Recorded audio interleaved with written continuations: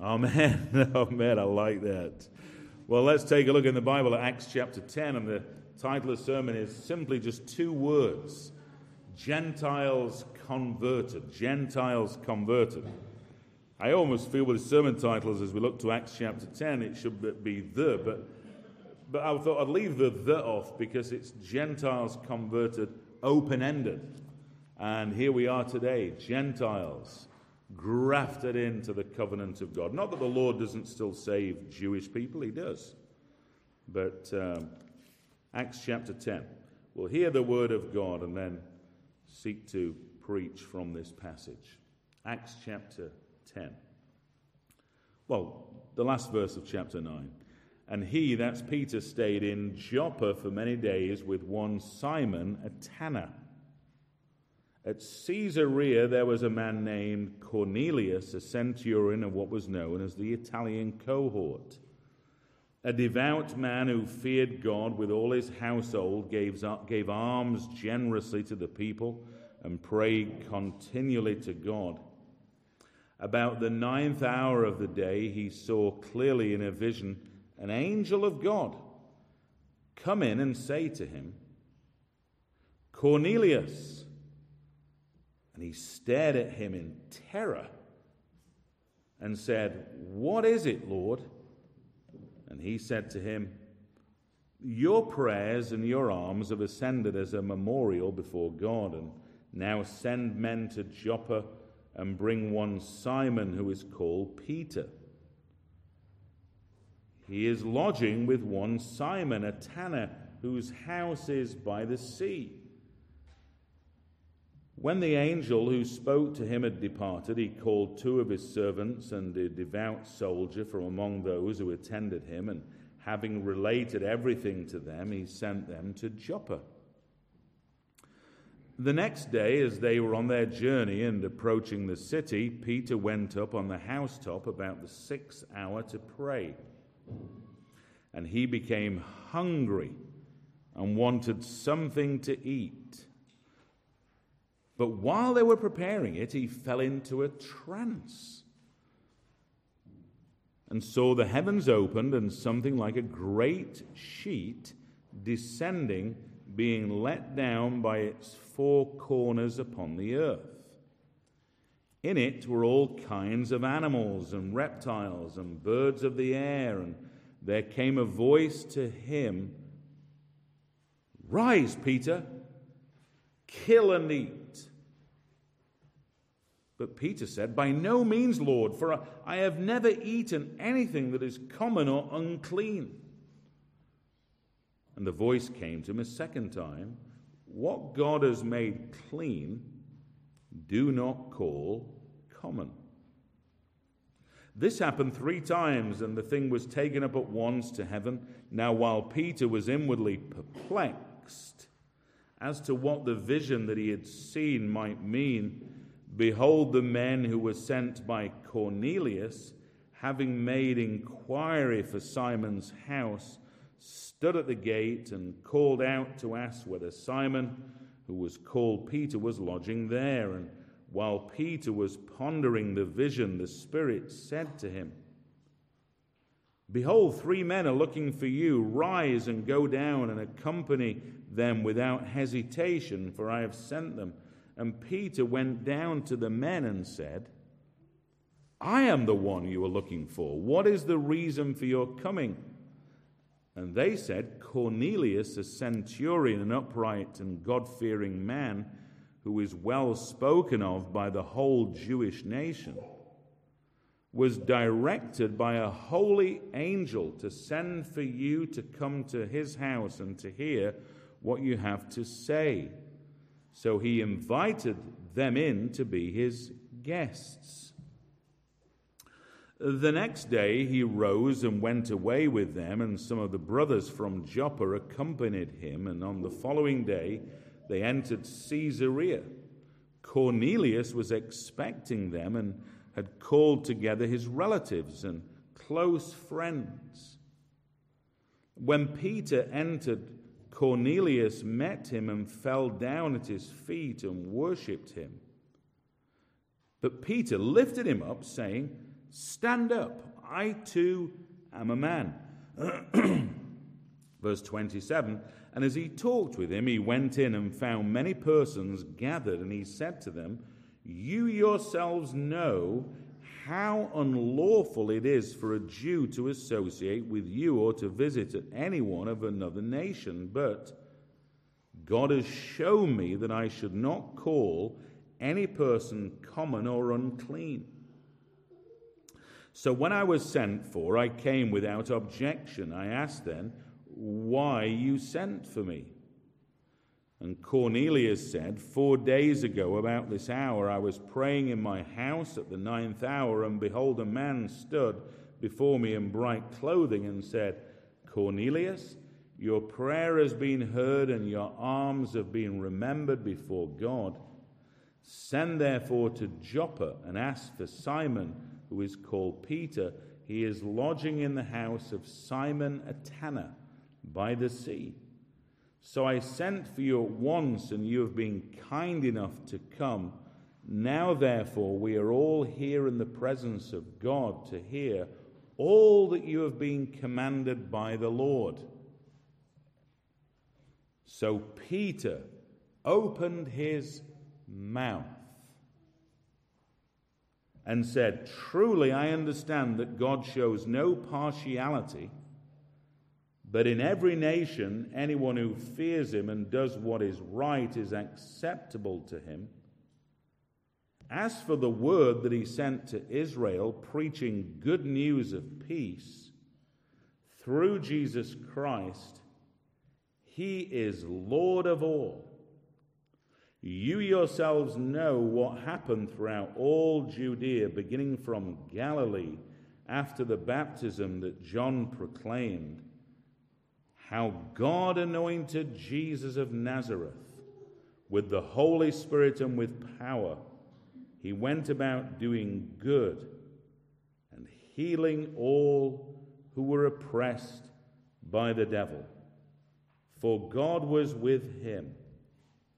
And we are witnesses of all that he did, both in the country of the Jews and in Jerusalem. They put him to death by hanging him on a tree. But God raised him on the third day and made him to appear not to all the people, but to us who had been chosen by God as witnesses, who ate and drank with him after he rose from the dead. And he commanded us to preach to the people and to testify that he is the one appointed by God to be judge of the living and the dead. To him all the prophets bear witness that everyone who believes in him receives forgiveness of sins through his name. Verse 44. While Peter was still saying these things, the Holy Spirit fell on all who heard the word. And the believers from among the circumcised who had come with Peter were amazed, because the gift of the Holy Spirit was poured out even on the Gentiles. For they were hearing them speaking in tongues and extolling God. Then Peter declared, can anyone withhold water for baptizing these people who have received the Holy Spirit, just as we have? And he commanded them to be baptized in the name of Jesus Christ. Then they asked him to remain for some days. How do we respond to that? Well, we could say, hallelujah, praise God, because this is a magnificent event in the history of the church, and it's not just one individual being converted, for which we rejoice in that. We've been hearing about the growth of the church in Judea, the growth of the church in Jerusalem, the growth of the church going beyond there. Then we saw or heard about the Ethiopian eunuch being converted, for which we rejoiced, and the gospel being taken into Africa. Then the apostle, Paul, who at that time was Saul of Tarsus, got converted. That's wonderful. But here, God takes control of the situation and spreads his gospel to these unclean people like you and I, called uncircumcised Gentiles. And God says, I'm going to save them. But it was an obstacle for Peter at first. But let's look at this verse in chapter 9 and verse 43. It tells us that Peter was staying somewhere. Where was he staying? He was staying in the house of Simon the tanner. Simon the tanner. Well, that's the first thing to note, and you'll notice in chapter 10, it keeps on mentioning Simon the tanner. So in other words, he wouldn't be mistaken when this group of people come up, including soldiers, to actually get Peter, not to arrest him, but to actually bring the gospel. Simon the tanner. Well, let's just make a comment on that before we give the headings, is that generally for very strict Jewish people, like the Pharisees and so forth, and maybe the Sadducees, and don't forget, Peter had observed now for many years the interaction between Jesus and these Pharisees.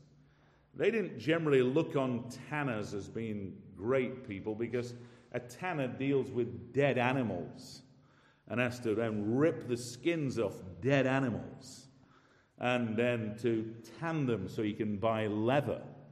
And, that would be marginally, a bit unclean. But yet Peter, we see here, he's got a more flexible wineskin now, because he's actually staying in the house of Simon the tanner. And then we find in chapter 10 and verse 1, Caesarea, which was a Roman-built port. And what we find, we've got three headings for us to see about these Gentiles being converted. Number one, Peter and Cornelius, not just Peter, but this Gentile Cornelius, were prepared. They were prepared by the Lord, and both needed to be prepared for the gospel to burst the river banks to spread into the Gentile world. Secondly, we'll look at Peter's preaching, but then thirdly, Gentiles saved. So the first heading for us this morning is Peter and Cornelius prepared. And this narrative, this story, doesn't begin with Peter, it begins with Cornelius. This Gentile, uncircumcised man, this Roman soldier. 10 verse 1, at Caesarea there was a man named Cornelius, a centurion of what was known as the Italian cohort. But what do we notice about this man? He was prepared by the Lord because he was a devout man that we see, one who feared God with all of his household, and he gave alms generously to the people of Israel. So he had a softened heart, but he wasn't converted to the gospel. But that's all going to change in a moment, and God handpicked him. And we find almost a point of humor here, because an angel meets with him. We've no idea how he knows it is an angel, but this angel appears to him and says in verse 4, "Your prayers and your alms have ascended as a memorial before God. And now send men to Joppa and bring one Simon who is called Peter." The first thing is that it's wonderful that his prayers and his giving ascended to God before a memorial, but the only way we get to heaven is by being saved, by being converted, by being washed in the blood of Jesus. And so what does the Lord say to him? He says, verse 5, "Now send men to Joppa and bring one Simon who is called Peter.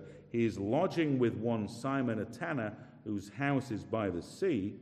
And when the angel who spoke to him had departed, he called two of his servants and a devout soldier among those who attended him, and having related to them, he sent them to Joppa. So here, this powerful man, this man Caesarea, this centurion over soldiers, actually sends a soldier to bring Peter back. Now what's funny about this is that Peter is now getting used to soldiers knocking on his door and saying, "Peter, come with me, young man," and throwing him into jail. And yet God seems to supernaturally work and keeps getting Peter and the apostles out of prison. But this time, this soldier is not sent for, this Gentile soldier is not sent to arrest Peter. This Gentile soldier is sent to protect Peter, to bring him so that the gospel can be preached. Isn't that amazing? What a different thing we have. This grace among the Gentiles there compared with the religious Jews who were so opposing the gospel. And so we see Cornelius as being prepared. And so what doctrine do we get from this? Well, clearly it's the doctrine of divine providence, that the Lord is supernaturally preparing Cornelius. But that's only half of the story, because now there's another problem. It's preparing Peter. Why is that a problem? Well, Peter had been brought up as a Jew, and you didn't spend time with uncircumcised Gentiles. We were kind of unclean. You don't want to eat with a Gentile because you never know, they may bring out a pork sandwich in the middle of the meal, and then what's going to happen? You're going to have to have an embarrassing situation. So you kept away from Gentiles in case those kinds of things happened. And so already now, this man Cornelius, he remains in Caesarea, but he's sent this group of men to go and collect Peter, and Peter is in the house of Simon the tanner. And the wonderful timing, if you see in verse 9, the next day, as they were on their journey, and approaching the city, Peter went up on the housetop about the 6th hour to pray.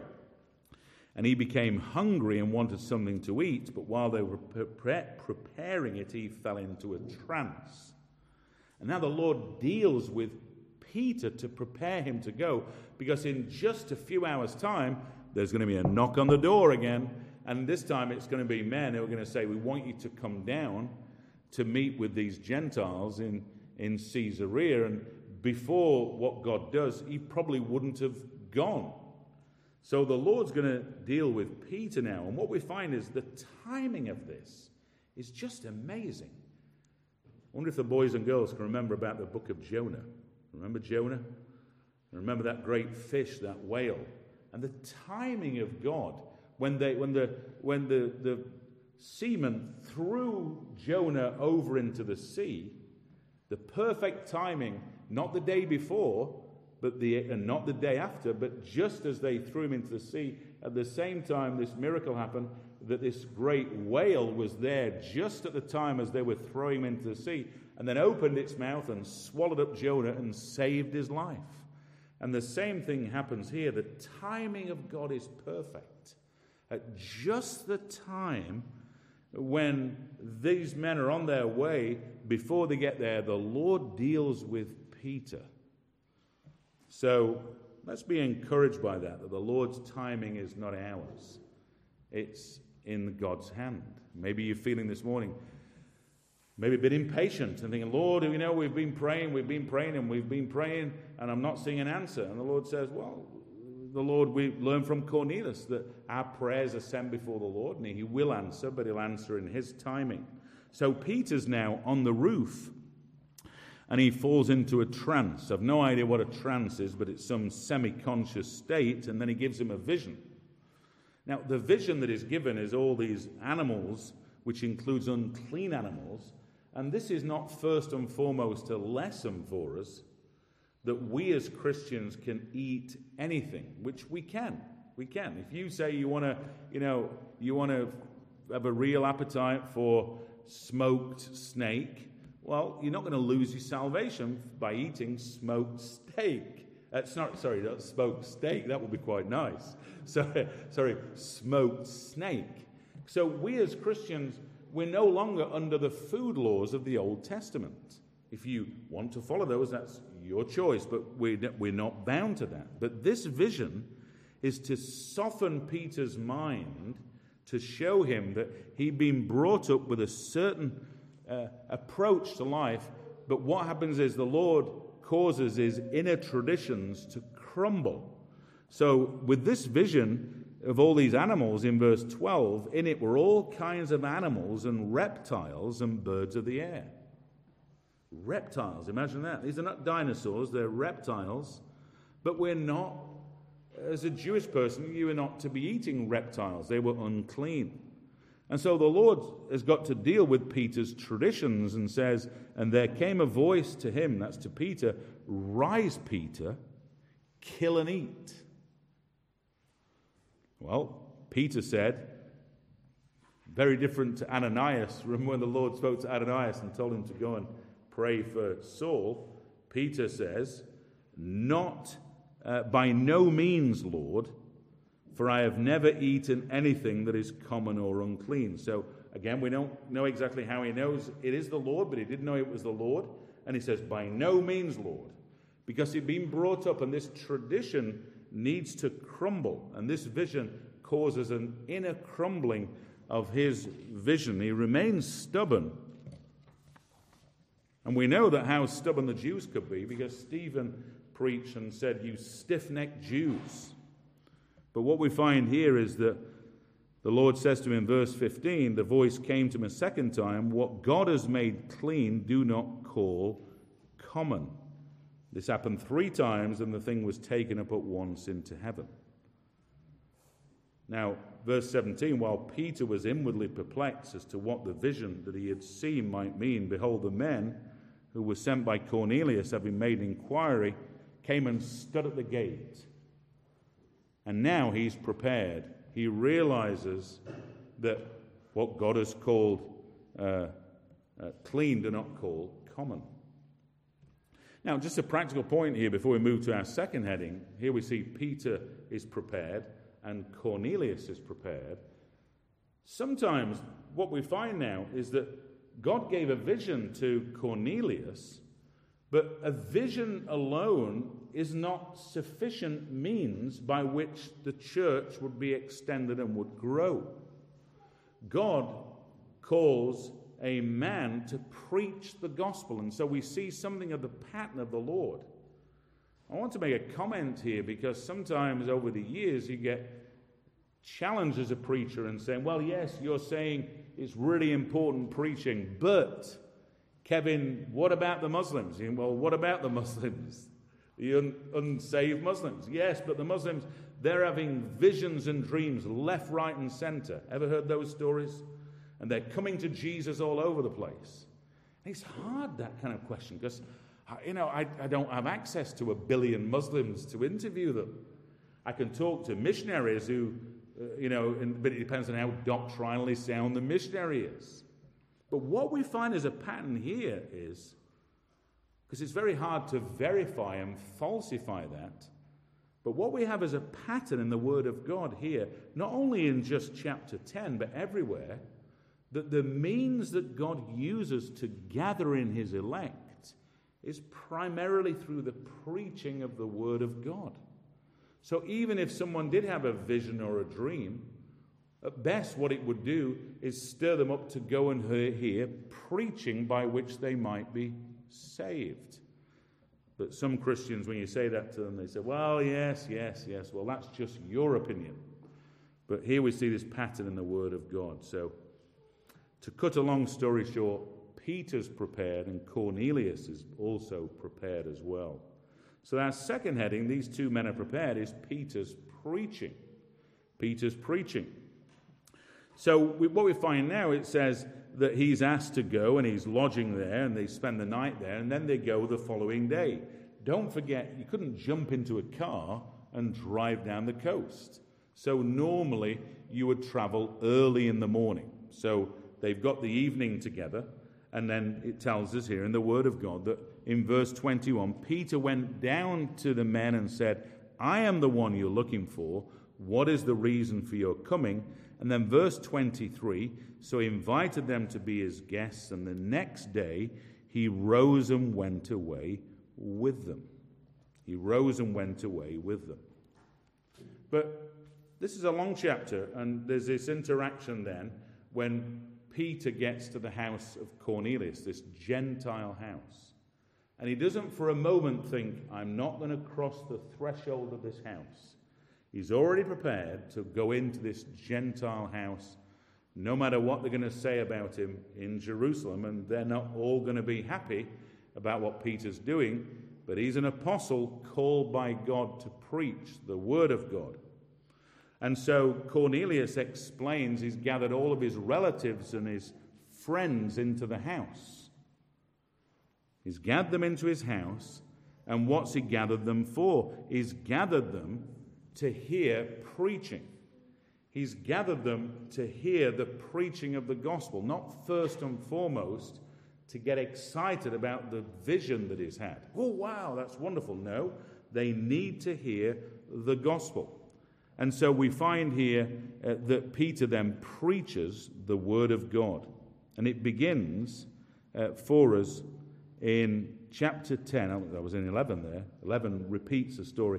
Chapter 10 in verse 34.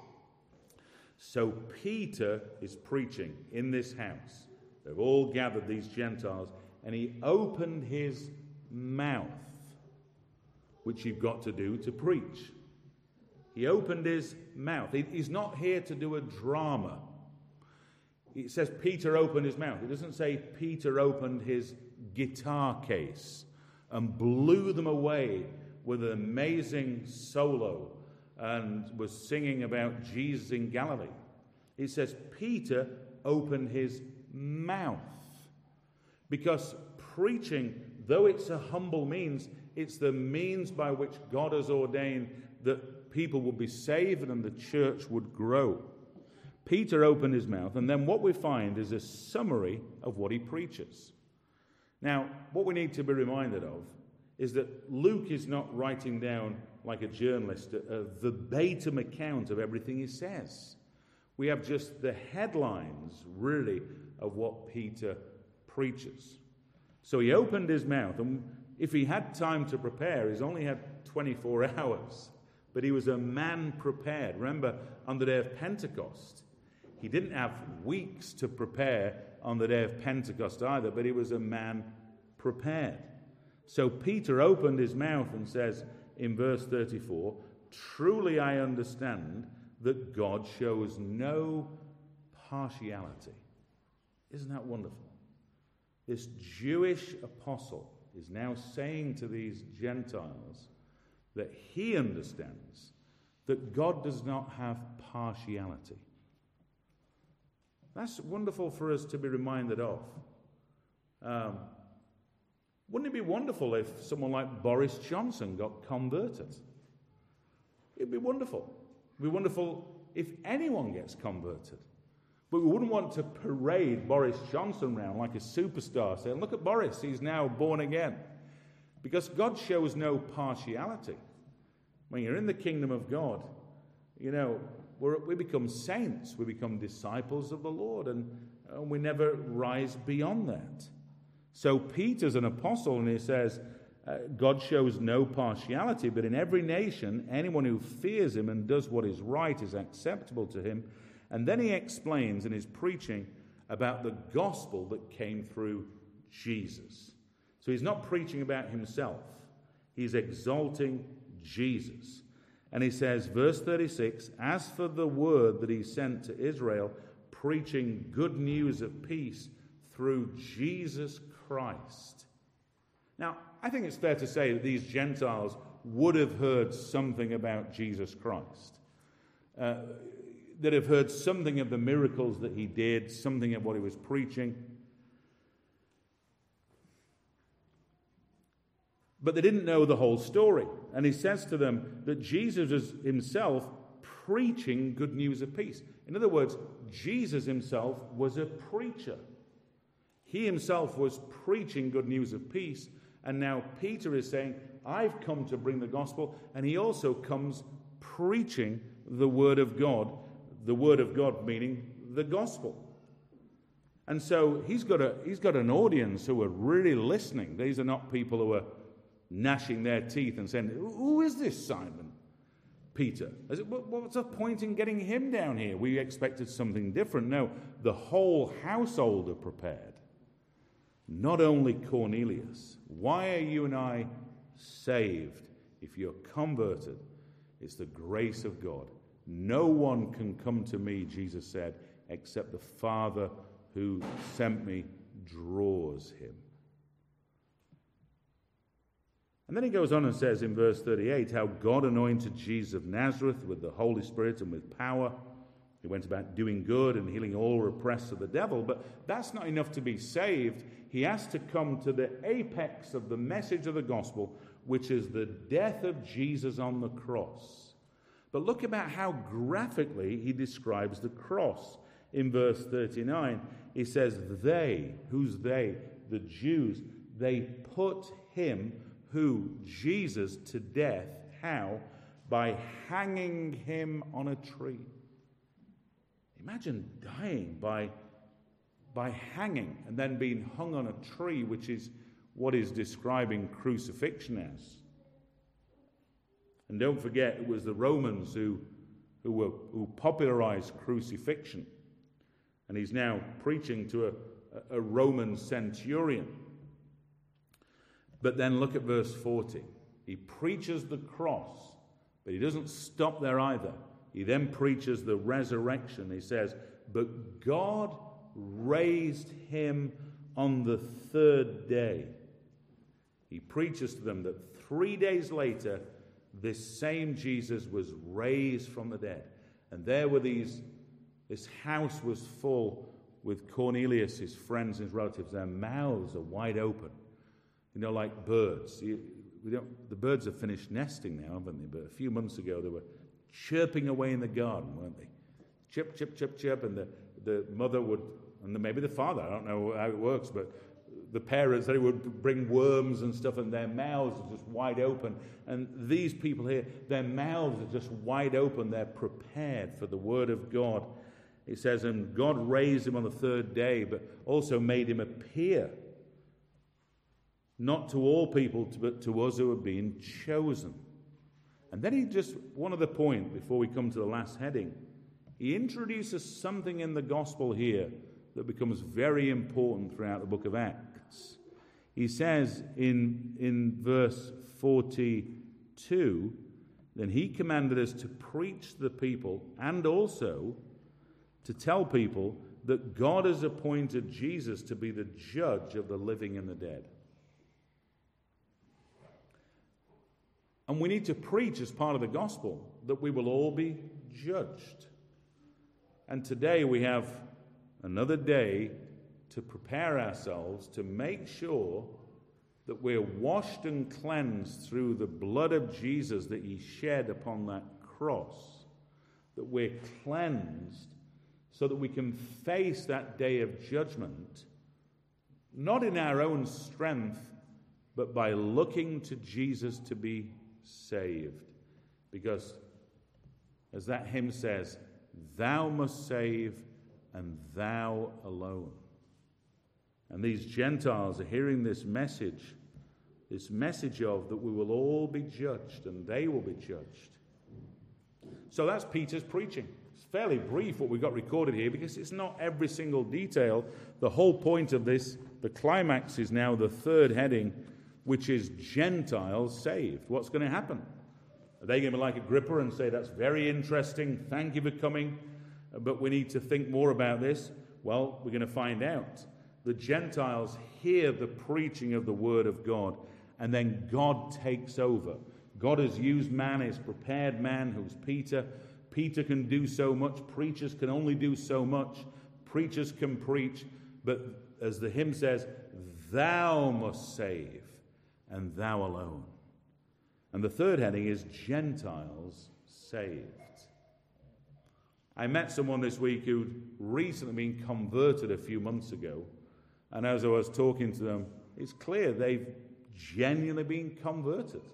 Of course, only God knows the heart and everything else, but how refreshing it is to meet someone who's been recently converted, especially in these barren days. And this person being converted, it seemed as if in this year, with personal circumstances, nothing to do with COVID whatsoever, personal circumstances, his whole life had just collapsed around him, which often happens when God saves the elect.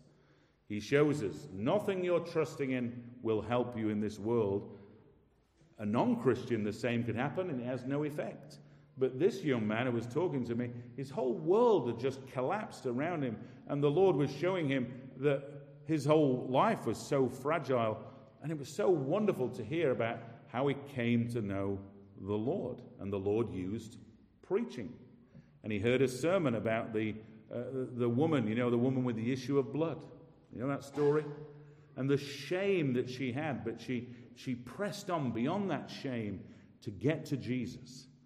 And as he heard the preaching, he said, I heard that was me I was being described, the shame that he felt with all that had happened in his life, and how this woman pressed through the shame and came to Jesus, and he himself came to Jesus that day through the preaching of the Word of God. And how refreshing it is, how we long to see and hear more people converted. Well, here is what happens. The third heading, Gentiles saved. Listen to verse 44.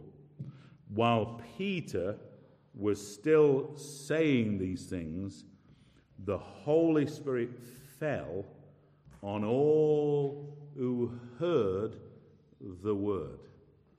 Let me read that one more time. While Peter was still saying these things, the Holy Spirit fell on all who heard the word. What a tragedy it is when people, and especially even people are professing Christians, that they mock the necessity of preaching. We need to pray for laborers. We need preachers in our nation, in the future generation as well. And here, the people are hearing the word of God preached. And as they're hearing, the Holy Spirit falls on all of them. Isn't that amazing? Not half of the room. It wasn't just Cornelius who was going to be saved, him and all of his friends and relatives. And verse 46, the believers from among the circumcised who had come with Peter were amazed that the Holy Spirit had fallen upon them. Here's this Gentile, shall we call it? It's like a day of Pentecost, but it's no longer among the Jews, it's the Gentiles. And how do we know about all of this? Well, in chapter 11, Peter has to give a report again of all that's been happening. There's been quite a stir. Gentiles get saved, and what we find out is that he brought, I think it was about Peter brought about half a dozen of his friends with him, and they themselves witnessed these uncircumcised Gentiles getting saved, men and women. The Holy Spirit fell upon them, and it says in verse 46, for they were hearing them speaking in tongues, languages, and extolling God. They heard them now praising God. They were unsaved, I don't know, an hour ago, who knows? But now that the Holy Spirit falls upon them, and they're praising God. I presume it must have been in Latin if they were, I don't know, that was the Roman language. But they heard them now praising God, giving thanks to God. And verse 46, when they heard them praising God, verse 47, Peter declared, it's like the Ethiopian eunuch again now, isn't it? But on a bigger scale. Can anyone withhold water for baptizing these people who have received the Holy Spirit just as we have? And he commanded them to be baptized in the name of Jesus Christ, and they asked him to remain for some days. What a wonderful miracle. These Gentiles are saved. And did you notice that the mode of baptizing is not mentioned? You know, what's the mode of baptism? Well, the history of the church shows us that people have been baptized with water in the name of the Father, the Son, and the Holy Spirit, either by sprinkling, either by pouring, or by dipping. People say, oh yes, well they're in the sea, they're near the seaside, so they obviously went to the sea. Well, that might be true, but it might not be true, and you might be adding to the Word of God because you have a Baptistic tradition that says that you have to be baptized by full immersion, and if your nose doesn't fully go under, you might have to be baptized twice. you might be pushed under the water again and say, well, you were not fully baptized. But the mode of baptism here is not given to us. What we know is that water has to be administered, and these Gentiles are now baptized. And that's important for us because there's no example of someone to be a Christian in the book of Acts who then has not been baptized.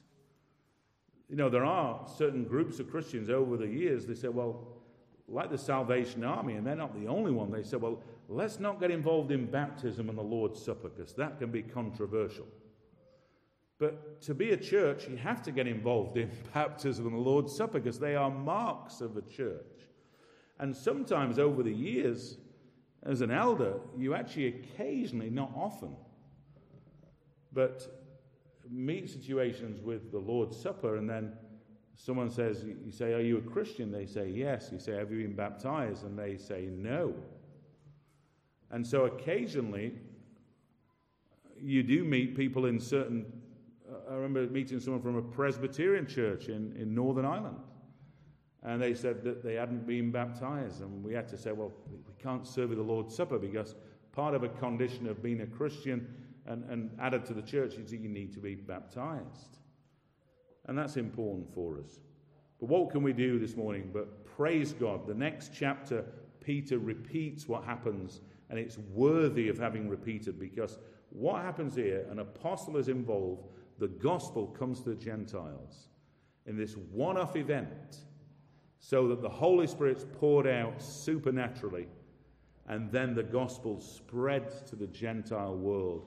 And here we are in a chapel this morning, and we're part of the fruit of this marvelous gospel extension, which we're going to learn more about, if God permits, in the next few weeks from Acts chapter 13.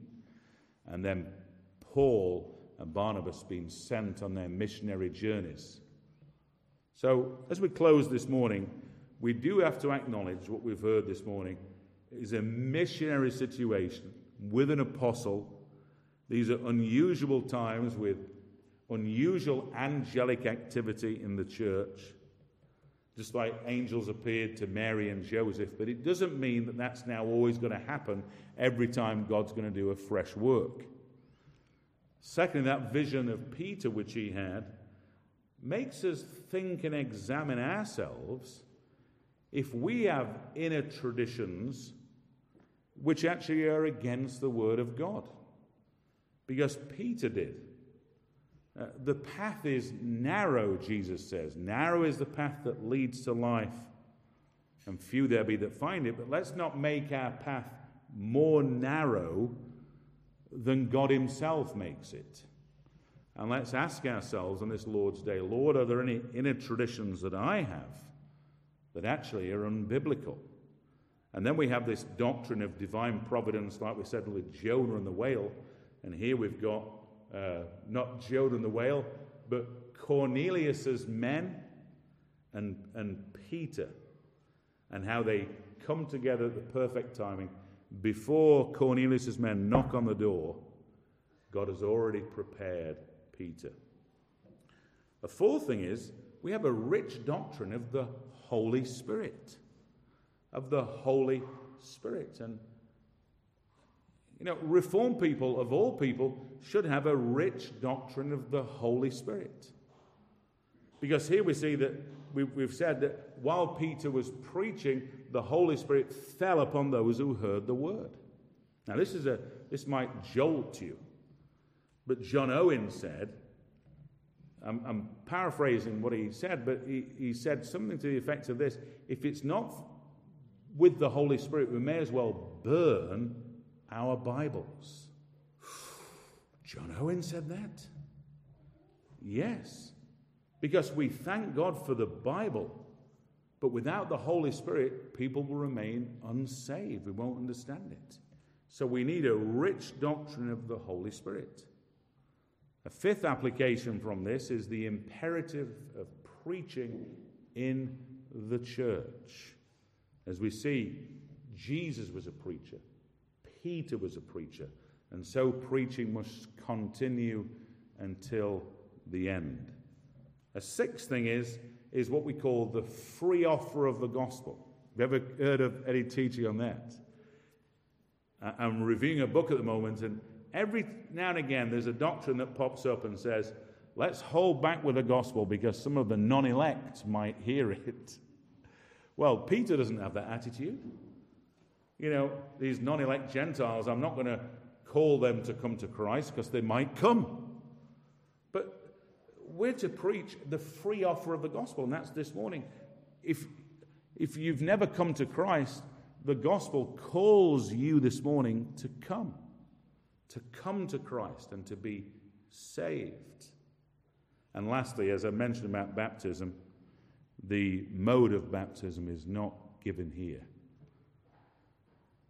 The most important thing is that we have our faith based on Jesus Christ and we're cleansed by his blood.